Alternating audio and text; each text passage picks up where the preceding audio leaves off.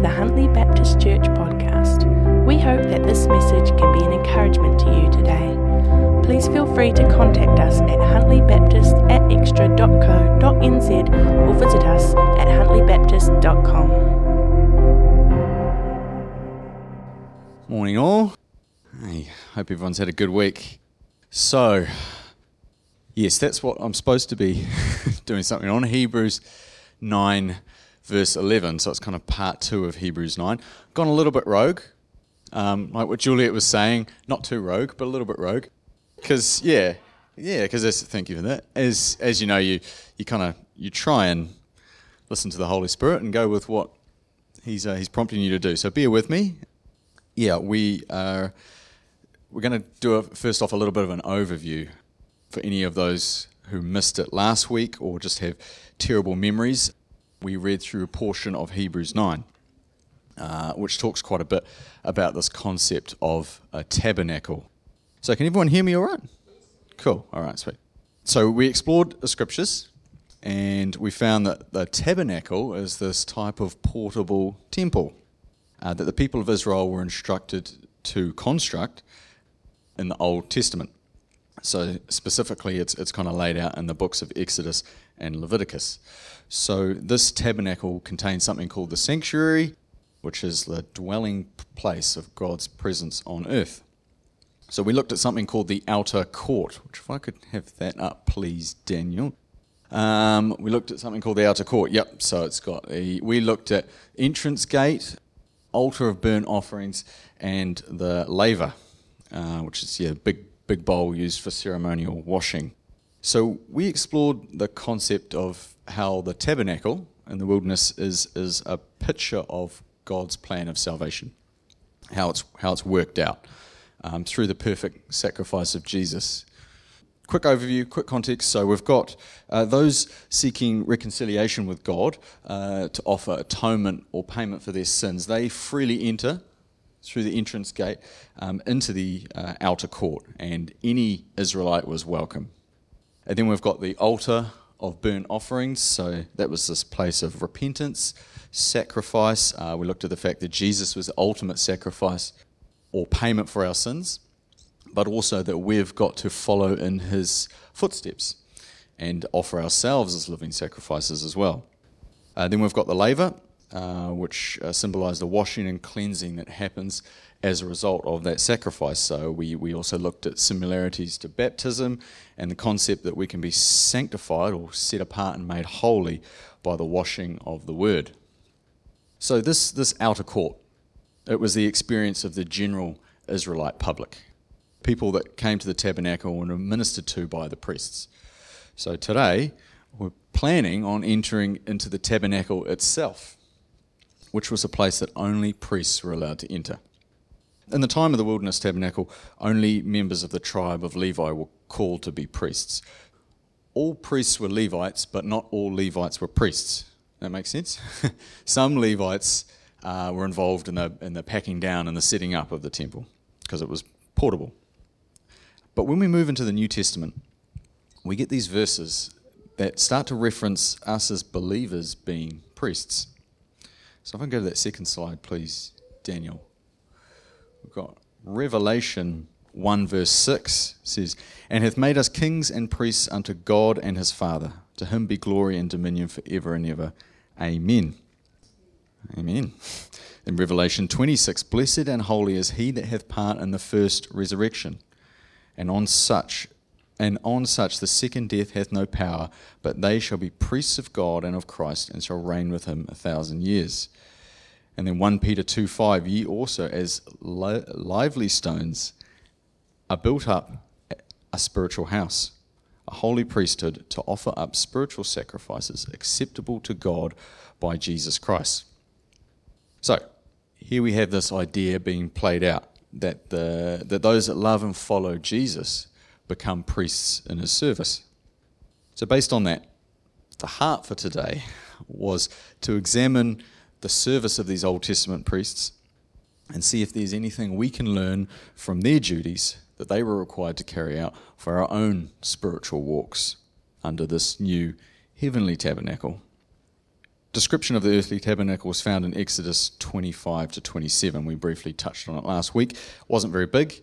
It was 17 metres long, 5.5 metres wide, and 5.5 metres high, which is actually very similar size to our living room, Juliet. So it's actually much smaller than this building. But what it lacked in size, it made up for in quality. So it's mainly constructed out of this wood. It's called shittim wood, also known as red acacia. It's incredibly hard and dense and hard wearing. And these timber planks were then overlaid with gold and slotted into silver sockets, which formed the walls. The roof was made of curtains, as you can kind of see there. We'll go through the layers. They were fine twined linen, white, blue, purple, scarlet, cherubims of cunning work, the Bible says. And then these were overlaid with goat's hair, and then badger and ram skins that were dyed red. So yeah, these kind of protected it from the elements, and then it's all got pegged down. Yeah, it looked like that, basically. And the inside would have been quite spectacular. It's divided into two apartments by this thick, full-height curtain. It would have been rich, beautiful, and it's suspended from these gold pillars. The walls would have shone like polished gold mirrors and reflecting the light of the candlestick everywhere. So this was one of the best images. It was actually really hard to find images of the inside. This is one of the ones I liked. So yeah, it's pretty impressive, eh? Would have been, if your thing was gold, it would have been great. Now, there's obviously heaps of symbolism that can be dug into with the structure itself. So people have long pondered and debated the meanings of each of the materials and the colours. And for example, people have said, so that wood, that represents man, while the overlay of gold represents God. And the white linen, does that represent purity, with the blue for heaven and the purple for royalty and the scarlet for Jesus' blood? Don't really have time to go into all of that today, but I would encourage anyone to be more open to studying the less obvious passages of the Bible, the ones that seem quite tedious. And I'm speaking to myself here, because while I don't know everything that these items represent, I'm certain they will have some significance, because we serve a God of big details and of tiny, small details as well. So we are primarily going to look at the three pieces of furniture that are found in the first apartment that's called the holy place, because these readily relate to the sacrifice. It really relates, to the service or the work that these priests were required to carry out. So who knows what this is? Table of showbread. Yes, described in Exodus 25. Verse 23, and in Numbers 4:7, I'm going to read those out. So it says, thou shalt make also a table of shittim wood, 2 cubits, which is kind of roughly the length of that. 2 cubits the length, cubit the breadth thereof, and a cubit and a height, the height thereof. And Numbers 4:7 says, upon the table of showbread they shall spread a cloth of blue, and put thereon the dishes and the spoons and the bowls and the covers to cover withal, and the continual bread shall be thereon. So this showbread is also known as the bread of presence. It's in the Lord's presence. This holy bread is only allowed to be eaten in the holy place and only by the Levite priests. So each week on the Sabbath, the priests would come and replace this fresh bread and eat the loaves that they had replaced it with. So 12 loaves in total, thought to represent 12 tribes of Israel. I didn't dig too much into that, but that's the pretty common interpretation of it. So as we all probably know, the Bible has heaps to say about bread. Some people think this represents the Lord's Supper, so that Jesus would eventually partake of with his disciples. Slight issue with that is there's no real mention of there being any wine in this tabernacle version. I personally, looking into it, subscribe to this theory that it represents the Word of God. So we've got verses like Matthew 4:4. Jesus is in the desert, he's been tempted, and he answers Satan, and he answered and said, it is written, man shall not live by bread alone, but by every word that proceeds from the mouth of God. And of course, one of Jesus' titles is the Word of God. So it's John 1:1, and in John 6:35 we read, and Jesus said unto them, I am the bread of life. He that cometh to me shall never hunger, and he that believeth on me shall never thirst. So, the table and the bread could also be described as a picture of God's willingness to fellowship and commune with us. So when we read Revelation 3:20, it says, "Behold, I stand at the door and knock. If any man hear my voice and open the door, I will come into him, and I will sup with him," or eat with him, "and he with me." So in summary for this item, it's one of the duties of the priests of that day was to make sure there's fresh bread on the table and that the previous bread was not just thrown out, but eaten there in the presence of God. So then we have item number 2, which is this golden lampstand or candlestick. Yeah. Candelabra? Yeah, there was heaps of words, different from the menorah, candelabra. So yeah, in Exodus 25:31-32, it describes this candlestick. And it says, "And thou shalt make a candlestick of pure gold. Of beaten work shall the candlestick be made. His shaft and his branches, his bowls, his knops, and his flowers shall be the same. And 6 branches shall come out the sides of it, 3 branches of the candlestick out of one side, and 3 branches of candlestick out the other side." So yeah, that image was a little bit blurry, sorry. It didn't really do it justice, but I'd like to think it was a pretty spectacular sight, seeing the light of that candle reflect off the golden walls. So yeah, 3 branches out each side and 1 in the middle, so 7 total. When we look at light in the Bible, we find a whole lot of examples, naturally. In John 8:12, I found it says that, "And Jesus spake unto them, saying, I am the light of the world.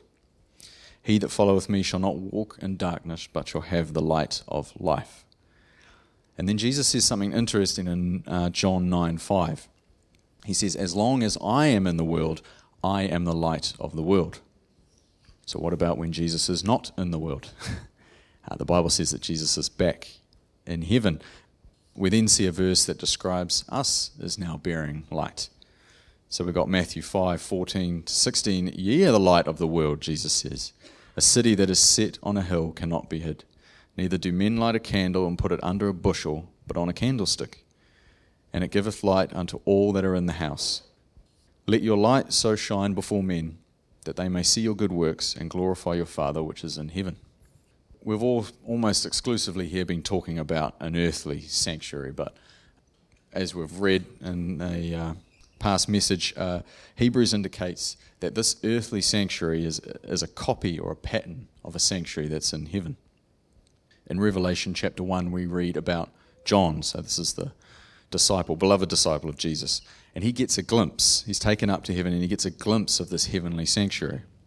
So John sees 7 candlesticks, 7 golden candlesticks, and Jesus says to him, these 7 golden candlesticks, they represent the 7 churches.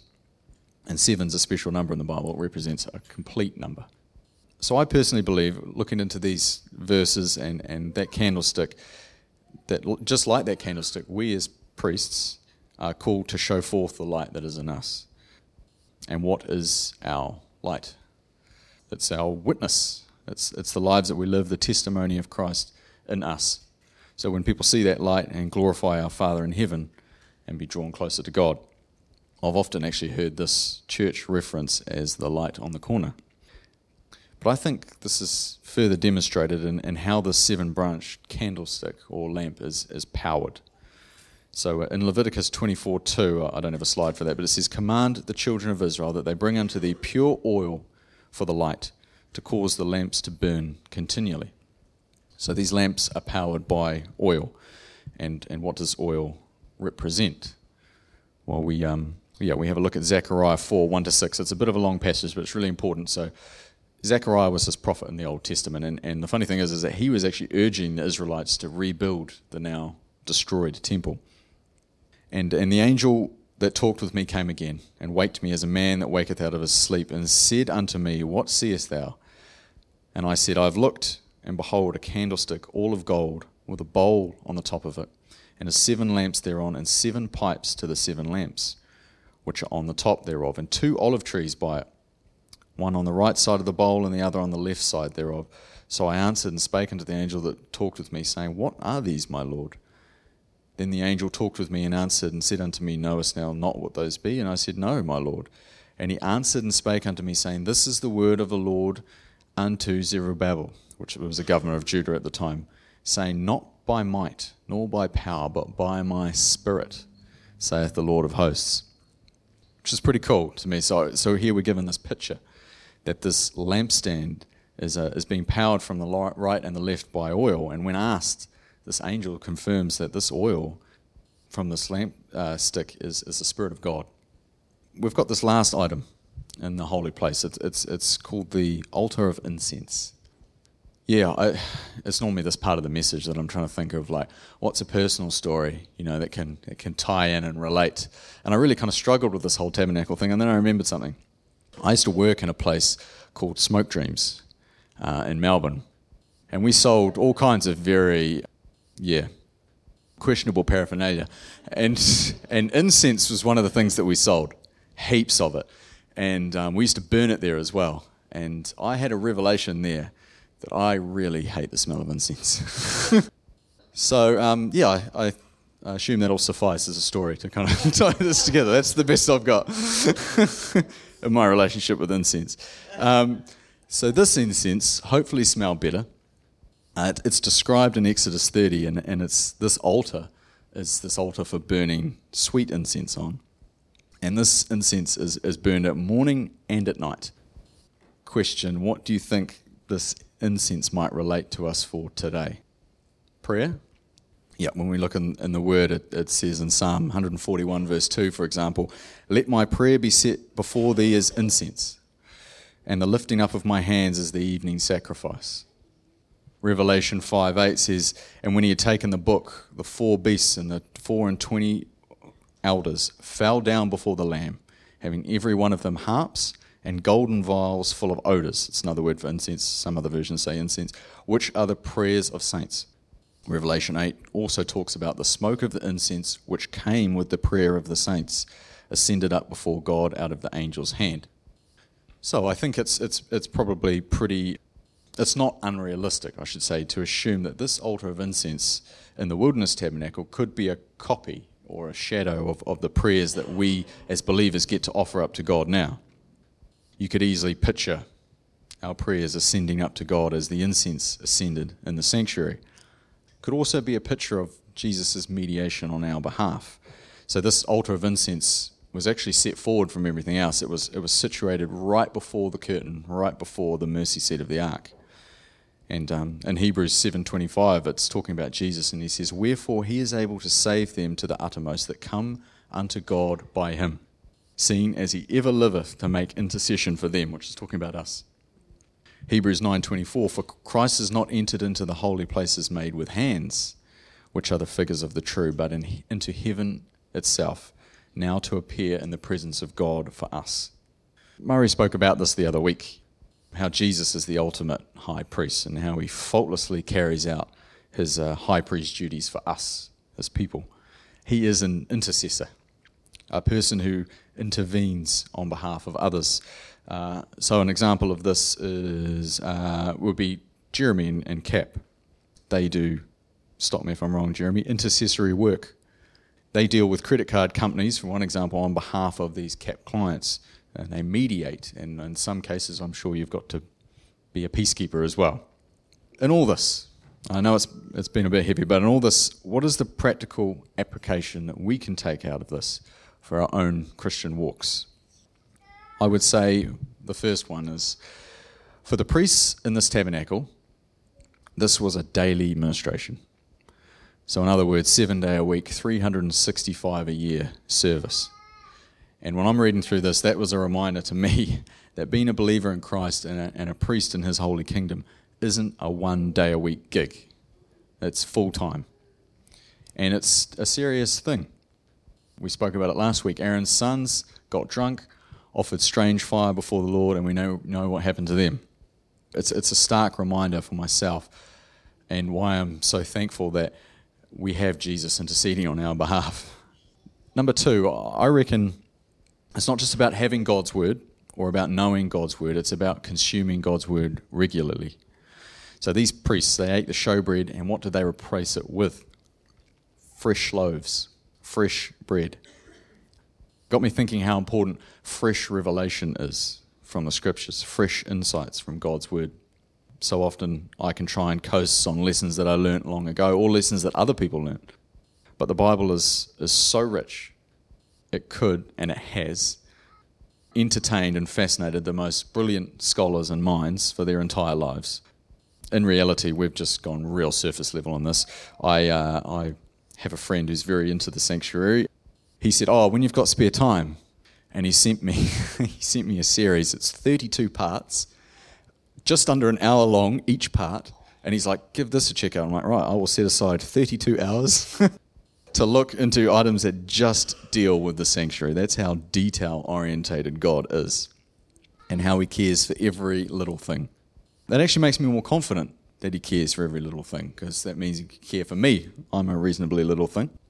And the third thing is how fortunate we are to have help in our priestly role.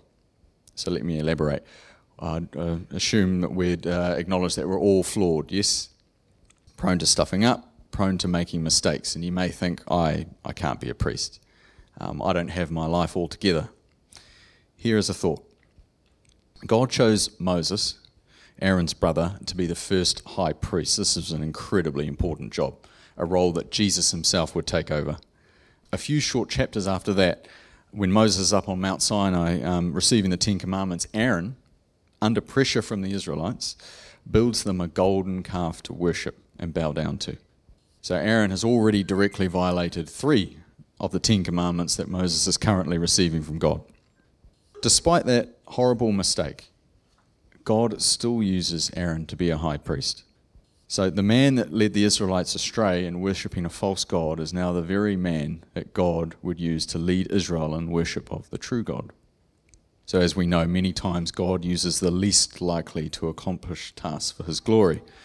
And after the week I've had, I am sure encouraged by that. So God also provides us help, like I mentioned in the beginning. So remember how we spoke about that candlestick that's powered by oil, and how this oil represents the Spirit of God. So we read in Romans 8:9, but ye are not in the flesh, but in the Spirit, if so be that the Spirit of God dwell in you. Now if any man have not the Spirit of Christ, he is none of his. So it's the Spirit of God that empowers us to be light to those around us, a true witness to others. So here's an interesting thought. So a fellow brother in Christ, he let me in on this at lunch the other day, and I thought it was fascinating. I hope you will too. Where else in the tabernacle do we find the use of oil? In the showbread itself. What I get out of that is the Holy Spirit must be at work in our consumption of the Word. How else would we be able to read the Word of God without spiritual eyes, without spiritual discernment? So in 1 Corinthians 2:14, just to have some scriptural basis to this, it says, but the natural man receiveth not the things of the Spirit of God, for they are foolishness unto him. Neither can he know them, because those spiritual things, are spiritually discerned. We must always invite the Holy Spirit into our time of Bible reading, and of Bible study, and of Bible meditation, and I'm guilty of not doing that. Now, if there's oil in the lamp and in the showbread, what's the natural conclusion that another item might have oil as well? Any guesses? The priest also got anointed with oil, yep, but that's not quite what I was thinking. The incense. You see, this incense also had oil mixed in with it, and this incense, this wasn't just being offered up on behalf of the priests. You see, it was being offered up on behalf of the whole of Israel. So in our case, I think it highlights the importance that these prayers here, that these priests, these were intercessory prayers. So they could be prayers for the salvation of our family members or our neighbours or our nation. Only with the power of the Holy Spirit could we possibly intercede for people that ridicule us, reject us, despise Jesus, pass all these despicable laws that harm everyone from unborn babies to the elderly. Intercession is in our church DNA. Huntley Baptist, bridging the gap. So in closing, I think we should be encouraged by Hebrews 9, because we don't have to go to a particular place now to talk with God. We don't have to worry about being led astray by rogue priests or an even roguer high priest. We've got Jesus perfectly interceding on our behalf. Now, this might be obvious to some, but if the sanctuary was the dwelling place of God on earth, the place of his presence, and we carry the Spirit of God within us, then are we not mini sanctuaries too? Mini tabernacles? We can be a place where God meets with people, where people are reconciled to God and ministered to. So I just want to leave you with that thought, and I'll close in prayer. Heavenly Father, we thank you for the richness of your word, and we thank you that Jesus has been set up as our high priest, and that he constantly makes intercession for us. We thank you for sending him, and we thank you that you have empowered us by your Holy Spirit to also be priests. And we ask that you'd help us walk out that service, that you'd bring people along our paths this week that need to be ministered to. And we ask that you would also continue to minister to us. So we surrender this week to you. We thank you for all you've done for us. Most of all, for your Holy Spirit and your precious Son, Jesus. That's in his name we pray. Amen.